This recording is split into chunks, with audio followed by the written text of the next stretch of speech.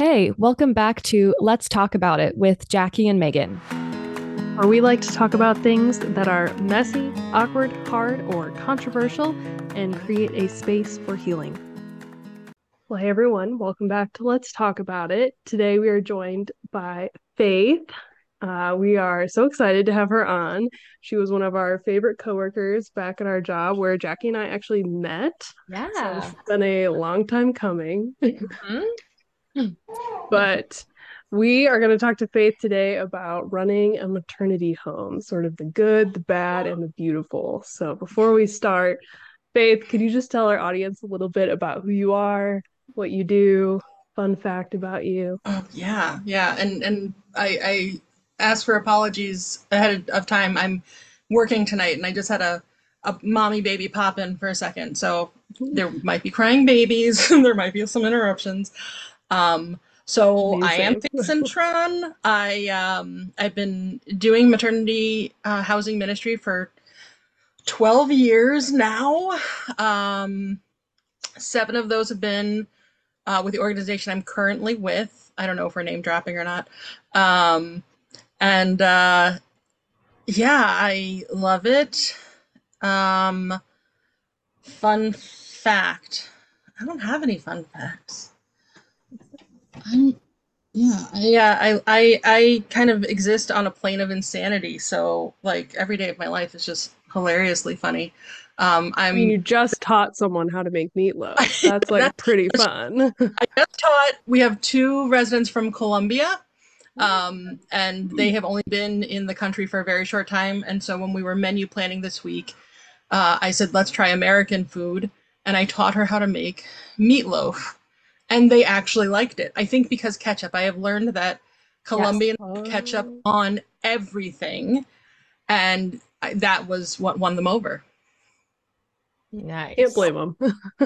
A fun fact is that Faith and I both went to the same university, We but Faith did. went before I did. Eons before I don't you know how did. much sooner before I did. I don't know how much I older you are think than a lot, Jackie. I think a lot.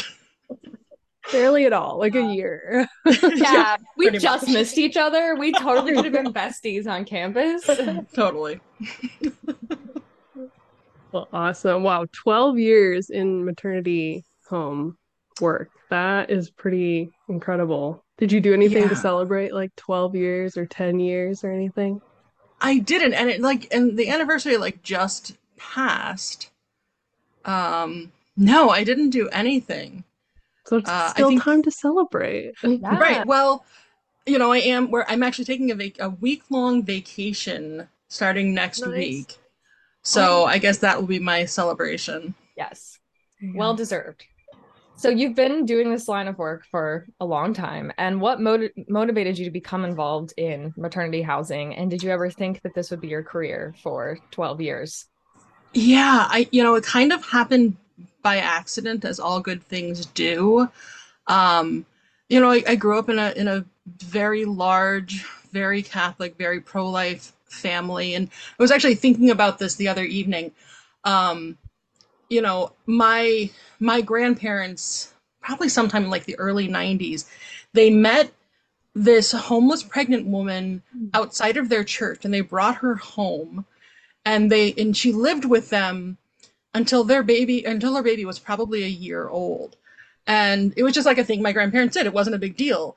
But Hmm. like it came to mind, I was unloading the dishwasher and I was like, huh, they kind of set this groundwork, and they were very, very active in their, in their the pro-life organization at their church. Um, I grew up on the East Coast, so we went to the March for Life every year. We lived in Maryland, so it was like, a half an hour drive into the city.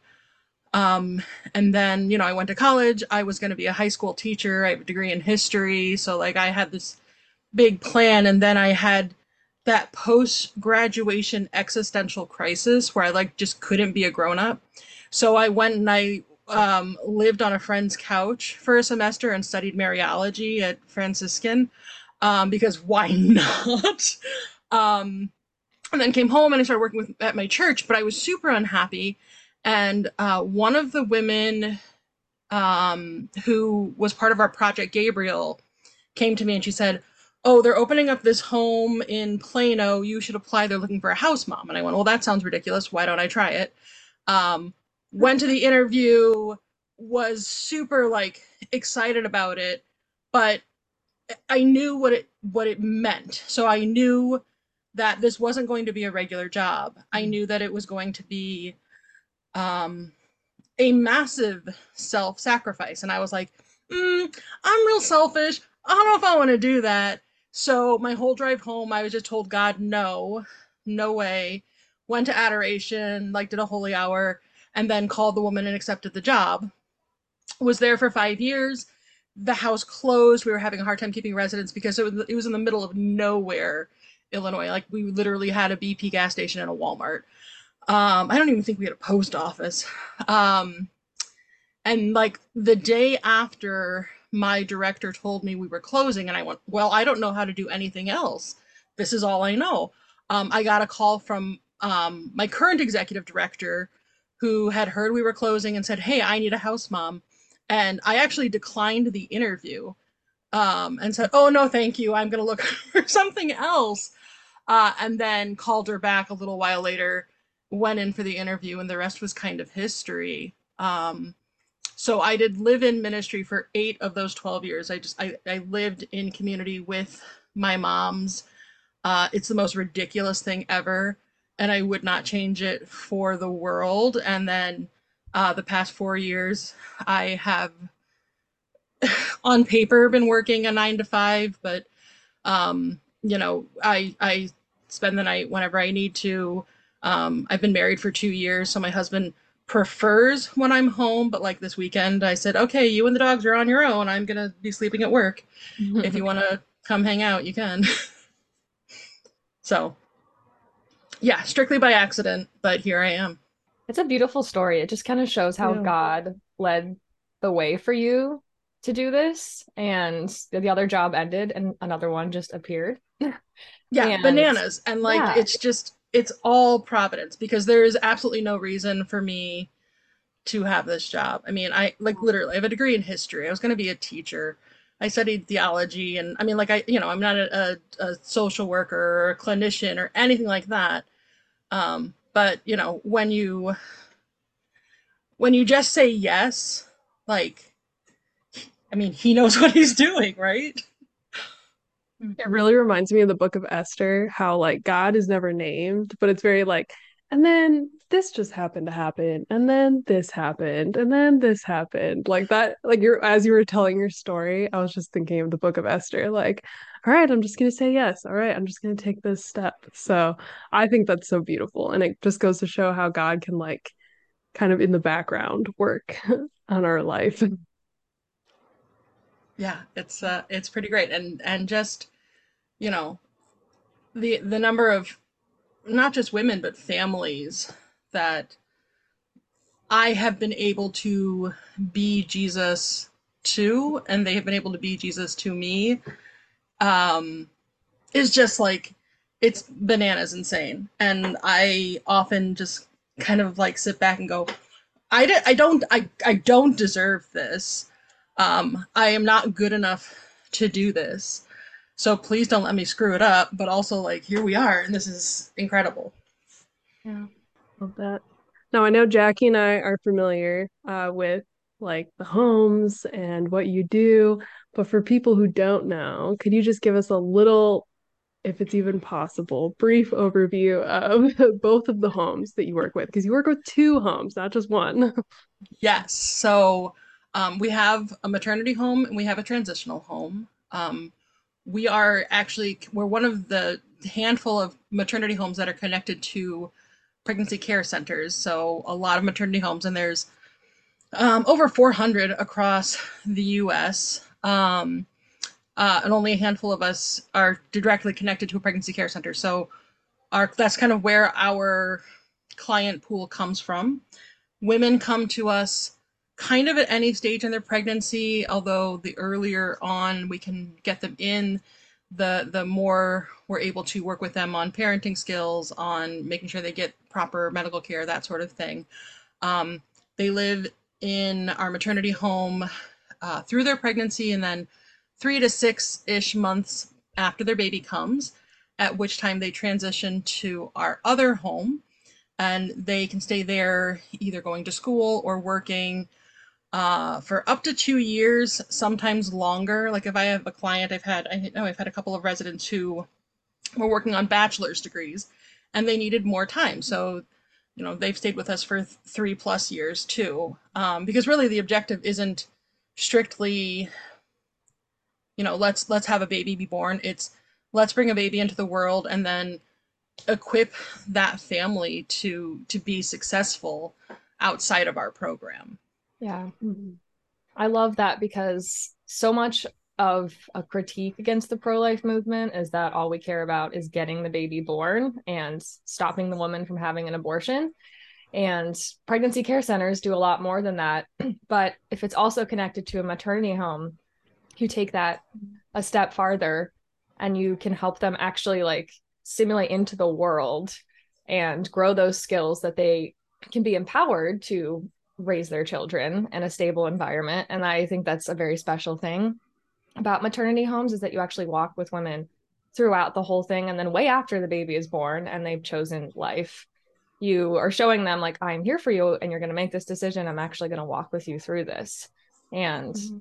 I just think that's really beautiful. I pray that we have more maternity homes that will pop up across the world and the United States for sure. Yeah, and it is a growing, I think really in a post Roe Dobbs world, Yeah. there are more and more maternity homes that are popping up. I sit on the council for the National Maternity Housing Coalition, and we're seeing more and more inquiries, especially from pregnancy centers that Mm. want to open homes. And it's like, Mhm. I feel like maternity homes, we are like one of the best kept secrets of the pro life movement for 40+ years because we've been around since, Roe passed. And anytime I meet with a young woman, she goes, I didn't know something like this existed. Like, Yeah. oh, baby girl, we're here and we just want to love on you. So, you know, let's make that happen. I also love just the emphasis on growing skills that will help them a lifetime. Like you were saying, like getting a bachelor's degree or getting, a job or working. Like it's more than just being able to have the baby and not starve to death. It's like we want your life to get so much better. And Faith, I'm sure you can attest to this, but so many of these women are absolutely capable, extremely intelligent, so Mhm. hardworking. It's just that they have not had the support in their life to actually be able to grow those skills. So, could you maybe give us a little insight into how you even help or what support or services you give them as they're going through their pregnancy, but then also after to just, kind of establish the life that they want to live? Sure. So we definitely have like kind of our baseline. So all of our women, we work with one particular OB clinic that's very close to our maternity home. It's like 5 minutes away, and we've been working with them since this home opened 11 years ago. So we make sure all of our women are getting prenatal care. Um, we have a couple of therapists that offer therapy for our residents free of charge. So I try to connect them with a therapist. Some of my girls take me up on that offer, some of them don't. Some of them have worked their way through my entire list of therapists because they didn't like the ones I was giving them. So I just want to make sure that they're getting, because so many of these women are coming from trauma backgrounds, and Mm. even if they don't realize what they have gone through, Mm. once they get into a safe, stable place, they start unpacking. Mm. And so we really want to make sure that they get some sort of therapy while they're living with us. Um, we make sure they all go to the dentist. Megan, I don't know if you had any teeth problems when you were pregnant, but pregnancy does a doozy on your teeth. And so we work with two dentists that will see our women free of charge, do cleanings. We've had them do extractions and root canal. I mean, like, these are just phenomenal women who show up for our moms. We do in-home classes. We work with a program called Bright Course, which does educational modules for our women that cover everything from prenatal development to labor and delivery, parenting skills, and beyond. We also right now are dealing with, because we're in Chicago, this huge influx of undocumented immigrants. And so I am building a stable of immigration attorneys that are helping because, yes, we will give them a home, but we also will work with them to rectify their status. So we're working on that with a handful of two of our residents.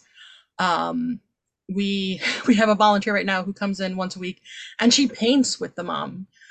So they actually, there's easels set up on our dining room table right now, and they've been doing painting.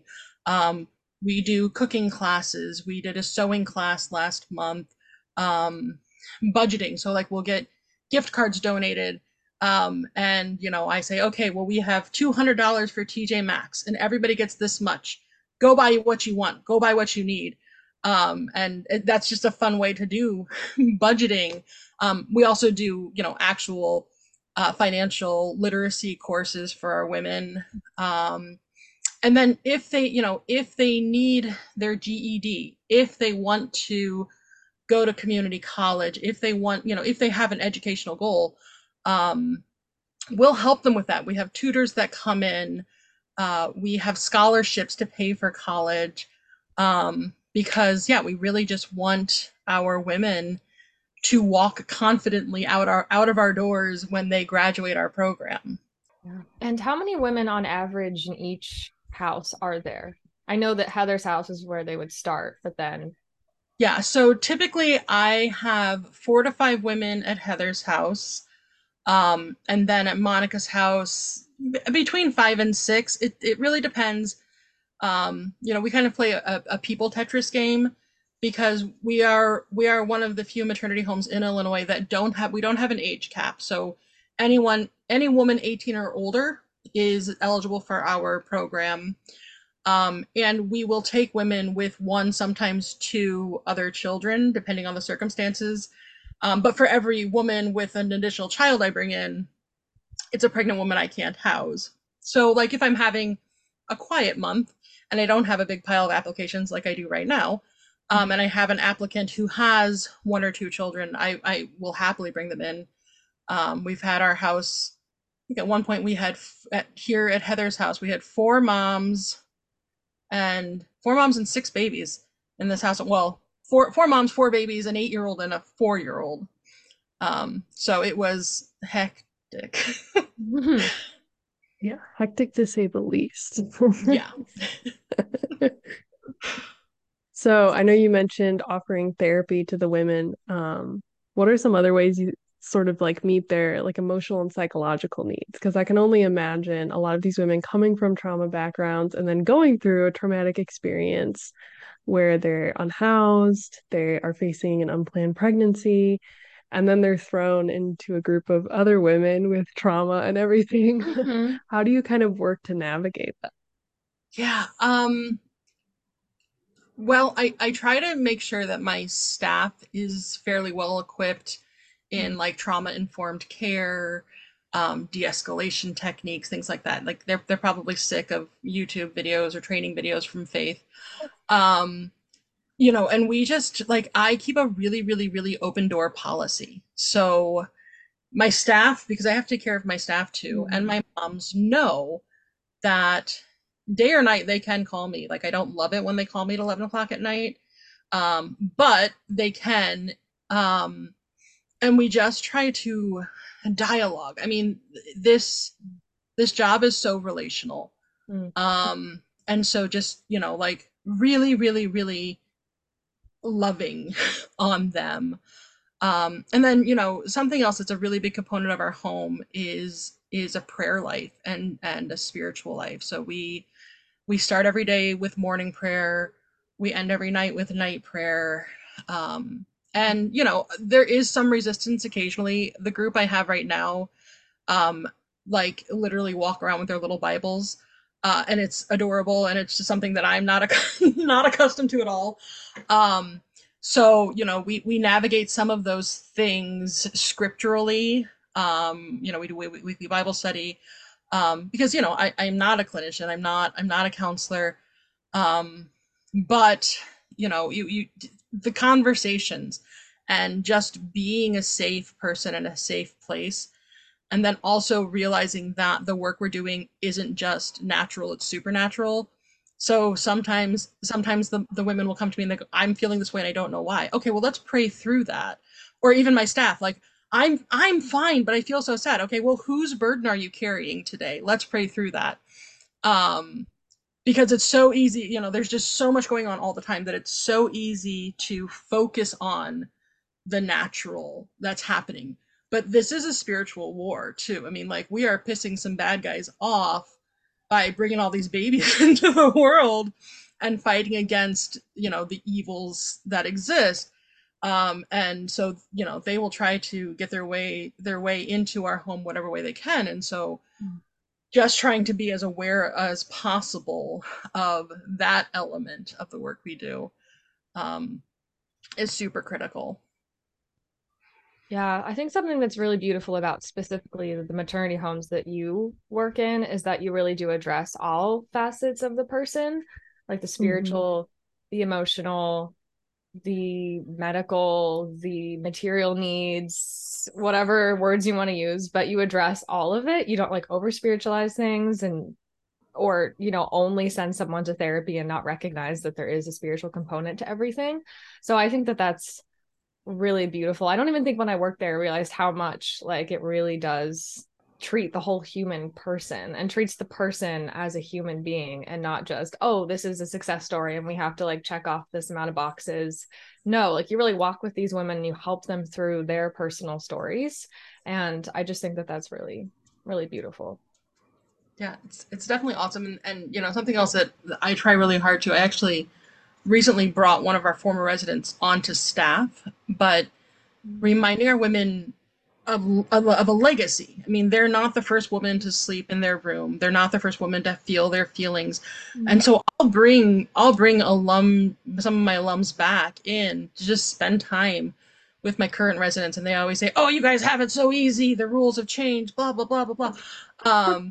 But just so that they realize that they're not the first one, they won't be the last one, and that their support system is so much bigger than what they see. Mm, Yeah, they're not alone. Like yeah. this experience that could feel super isolating, it's the opposite. So many women have walked before them and will walk after them. And I think that's like a really powerful aspect of, like you were saying, bringing in former residents. I also remember, even just from working there, it was really neat to see residents who had grown up Mm, spiritual or, Christian or Catholic and had just really like disconnected from that. And then because they were like having to go to morning prayer and evening prayer, and in this environment, they were really able to like reconnect with their faith.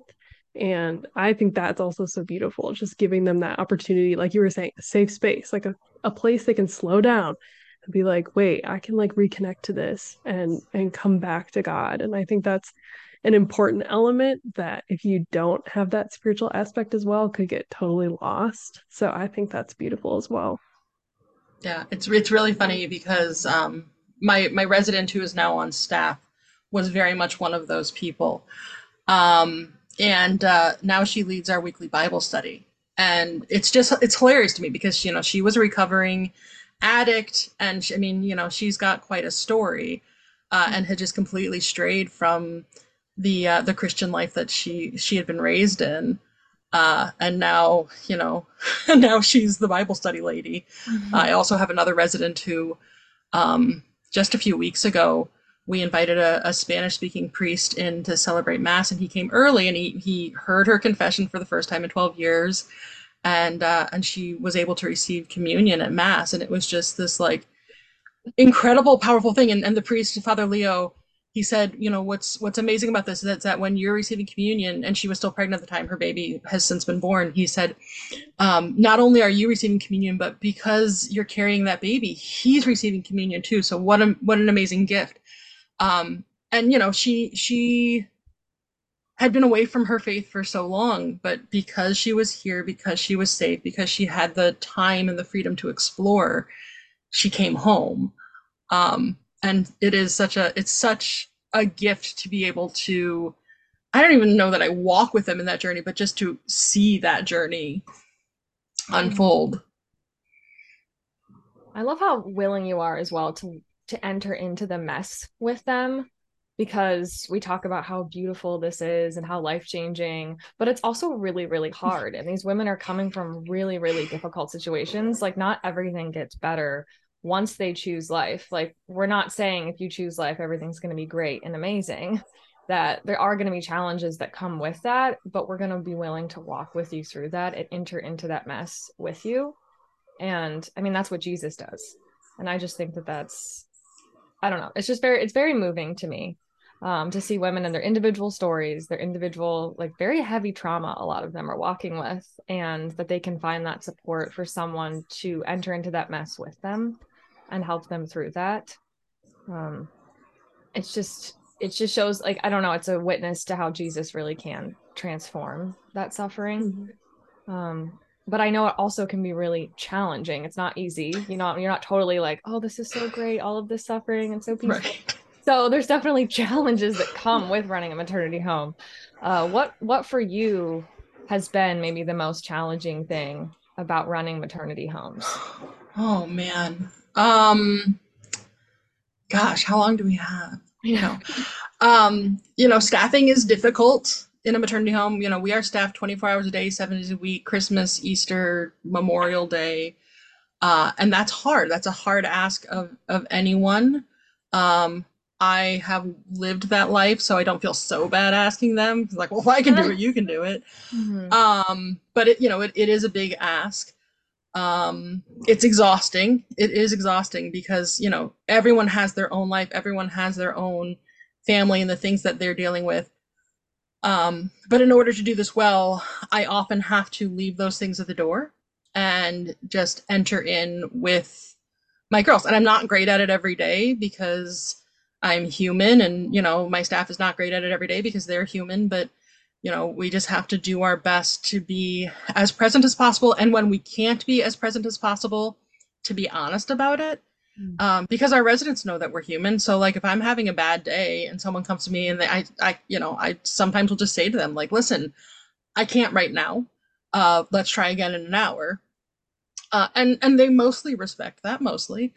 Um, we are, like we've said already, unpacking a lot of things, and being sort of the keeper of stories can be hard because, yeah, it's not always rosy and happy. You are the person that a woman is entrusting with her rape story, or her number of abortions she's had. You're the person that she comes to when you just want to go to sleep because she's having a bad day. I had a resident once who, she just really had a hard time, and the only thing some nights that would make her feel better, and like it's such a strange thing, but she would literally sit in my lap for 30 minutes and like just let me hold her, and that helped. That helped. And so the willingness is there, but the spirit is not always, when these girls come to you and they need something, and you're like, but guys, I'm empty. And then you really just have to dig in, um and ask for the graces to make it happen, and to really try you know to be Jesus for them. I mean, he hit bottom more than a few times, right? But he still shows up.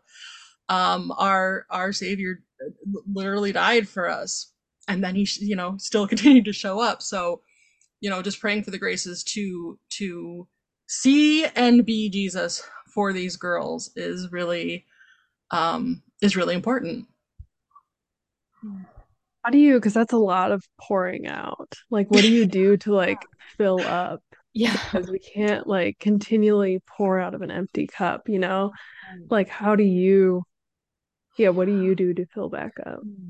I spend a solid amount of time in like just personal prayer. I am like wildly introverted, so like I fill up the most when I can be alone with my Jesus, or I can be alone with some, scripture or spiritual reading. Um, Sometimes I just get really angry too. I mean, like, I'm not going to pretend like I'm the most peaceful human. Sometimes I go, we have a chapel in our home, in both of our homes. And sometimes I go in and I just rail at God, and use the most colorful language one could imagine, and just let him know, how I'm feeling about it and what's up. Like, I argue with God constantly. I think some of the best saints do. Not that I think I'm a saint, but maybe someday. I hope someday.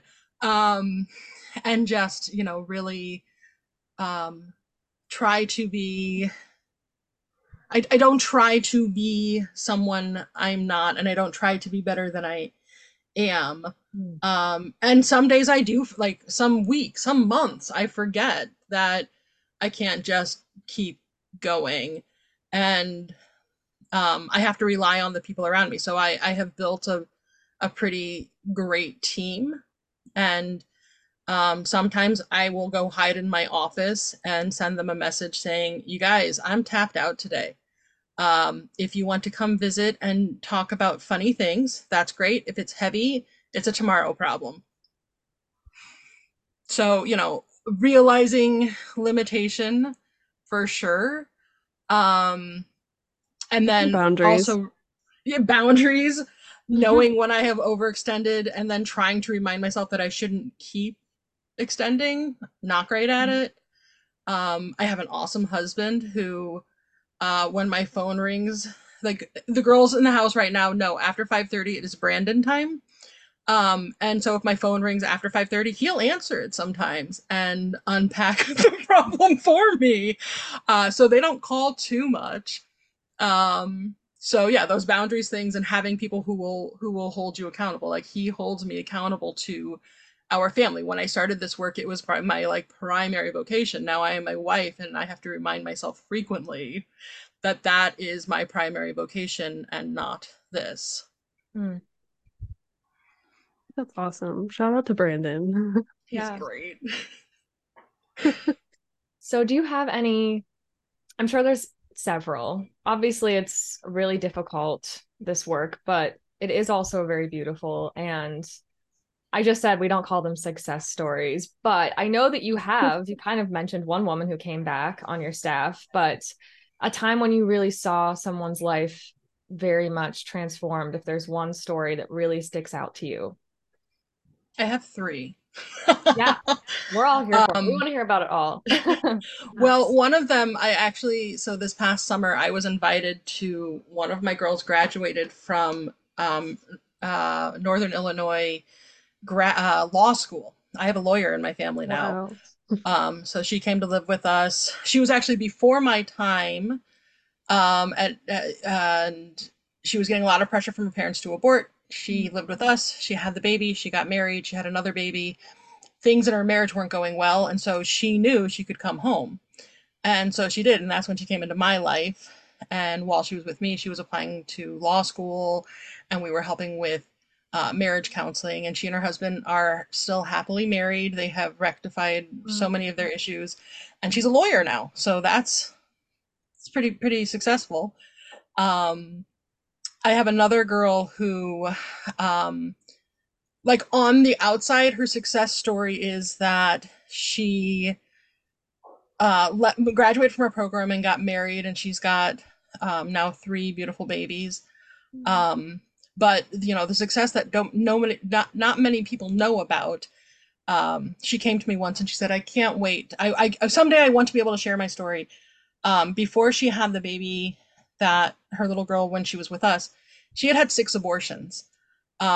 And so, one day she came to me and she just was, just crying. "Miss Faith, why did I decide this was the baby that could live?"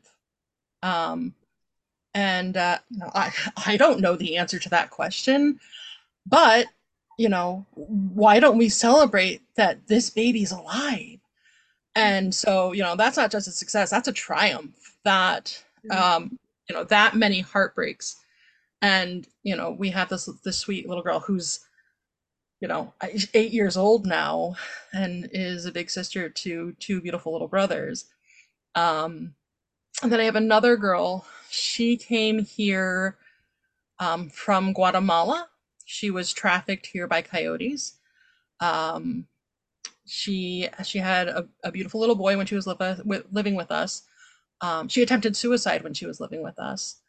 Um, and when she wasn't compliant with taking her medication, I had to ask her to leave our program. And it was one of the most devastating things I had to do because I mean, she was 18 years old. She was a baby herself. And I just wanted to take care of her. But I knew I couldn't put my whole home at risk. So I had to ask her to leave. And just this past summer, and we've been in touch on and off. Um, I was working on a Saturday and she called me and she said, I'm by Heather's house. Can I come visit? And she came in and she had her little boy with her who is 7 now. Um, her English is much better than it was when we were living together. His English is great. She's got an apartment. She got her driver's license. She works full time. So she is not a cheery, happy story. She's not someone that you can like, here, let me tell you this great story about a maternity home. But not only is she doing so well in life, she knew love well enough when she lived with us that she knew she could come home despite the things that happened. And that always makes my heart so happy that, like, even when I have to ask a woman to leave our program for various reasons, or she gets upset with me and she packs her things and she leaves, um, so many of them will still reach out or come visit, send me pictures of their babies. And to me, that means that when we met, when they lived with us, they knew love and they knew safety, and they know no matter what that still exists. And so I just, it makes me so happy. Such a picture of like the unconditional love of our father, like the prodigal son. Like we could go and like work with the pigs and the slop and still come back. I think that's wonderful. And I like that you refer to them as your family too. And that it feels a lot like the love of family because family fights and then they don't talk for 2 years or, sometimes. And then suddenly they're like, okay, yeah, we're good now. And they come back into a relationship. And I just think that's so beautiful. It's not just a job or like an organization where, okay, we're going to help these people and have them fit this cookie cutter view of what we want their lives to look like. It's messy, and every woman that you've talked about has had their own individual story, and it's not like they come to the maternity home and then everything's great from then on out. I know that you've told me before you've had women that have left and then they've come back and stayed and they've had more kids, and sometimes they come back with the kids that they've had since they've left. And it's just beautiful that you once again, you just walk with them in that, and they become family to you. And it truly is a home, not just a place that they can stay or a shelter. That's how maybe people can think about maternity Yeah. homes, is it's just these shelters where they live and they do their own thing. Like, no, it's a home and you become family with them. Yeah, and that they're forced to get along. We sit down as a community, as a family every night and have dinner together. Yeah. The girls are waiting for me so we can do a movie night. I don't know what we're watching. Um, but we try to do all those things that you would do with your family, and so many things that so many of them have never experienced. Like I love bringing my girls to the zoo because so many of them they've never experienced that. Those little outings that so many of us take for granted, that we're just blessed to introduce them to and experience it as a group, as a family, as a tribe. And I've seen when I used to work there, even how the women themselves become friends and become family. And that also is really beautiful, something that I wouldn't think about before, but then actually seeing that. Um, Yeah, I think it's really cool because these women are coming from different backgrounds, different cultures, and then why else would they ever have lived together than because of they all entered this program and are in this home, and then they form these long-lasting friendships and bonds, and I think that's really cool too. Yeah, and they stay friends forever afterwards. So many of them, I'll get calls from girls like, "Oh, did you hear about, this, that, and the other?" And I'm like, "No, I don't talk to that girl anymore." "Oh, well, I see her every week, and this is what's going Oh, on in her life." And I love it. I got a picture of there were three girls who lived here at the time. I thought they hated each other, honestly. Like I didn't know they got along. And then someone sent me a picture of the three of them doing like a mommy's day out in downtown Chicago. And I was like, "Oh wow, you guys do stuff together. That's phenomenal. Why couldn't you not argue when you lived here?" So It's our love language. like sisters, right, sometimes when you live together, you exactly. don't get along as well. And then I know it's how with my sister now that we don't live together, Once you we're leave, you're like, wait, I besties. love you. Yeah. I think that's so cool and such like a tiny picture of heaven, just such like a diverse group of people that are all sort of bonded by like one similar circumstance, and how much more beautiful will it be in heaven when we're all bonded together from all these different diverse backgrounds, but just from like communal love and worship of God. Like so cool and so neat to get to experience like that small little glimpse. Yeah. Well, thank you so much for the work you do. For sharing your story. And yeah, I think it's like you were saying, Jackie, such an important but kind of hidden aspect of the pro-life movement. Yes. Um, that it isn't just about getting these babies born, but actually like walking alongside these women and supporting them and bringing them together.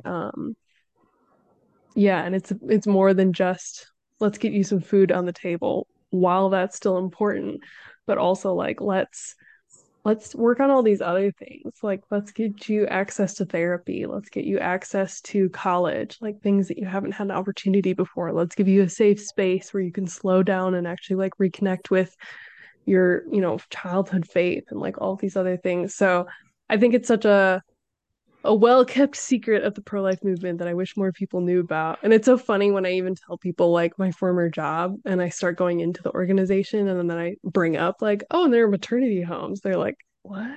Like no one knows about it. So I think it's so important for you to share your story and for other people to hear about that. Well, Yeah. thank you both for giving me the opportunity to. Yeah, I love to talk about my job. I could talk about it forever. And I love to spread the good news of maternity housing. So thank you so much for inviting me to talk about it. Of course. Well, I love how you just brought our title and yourself. I don't know if you ever had a guest do that. You just said to talk about it. Well, that's great. That's what we're all about, is talking about it. You just So, did our conclusion for us. yeah, thanks, Title Paige. drop.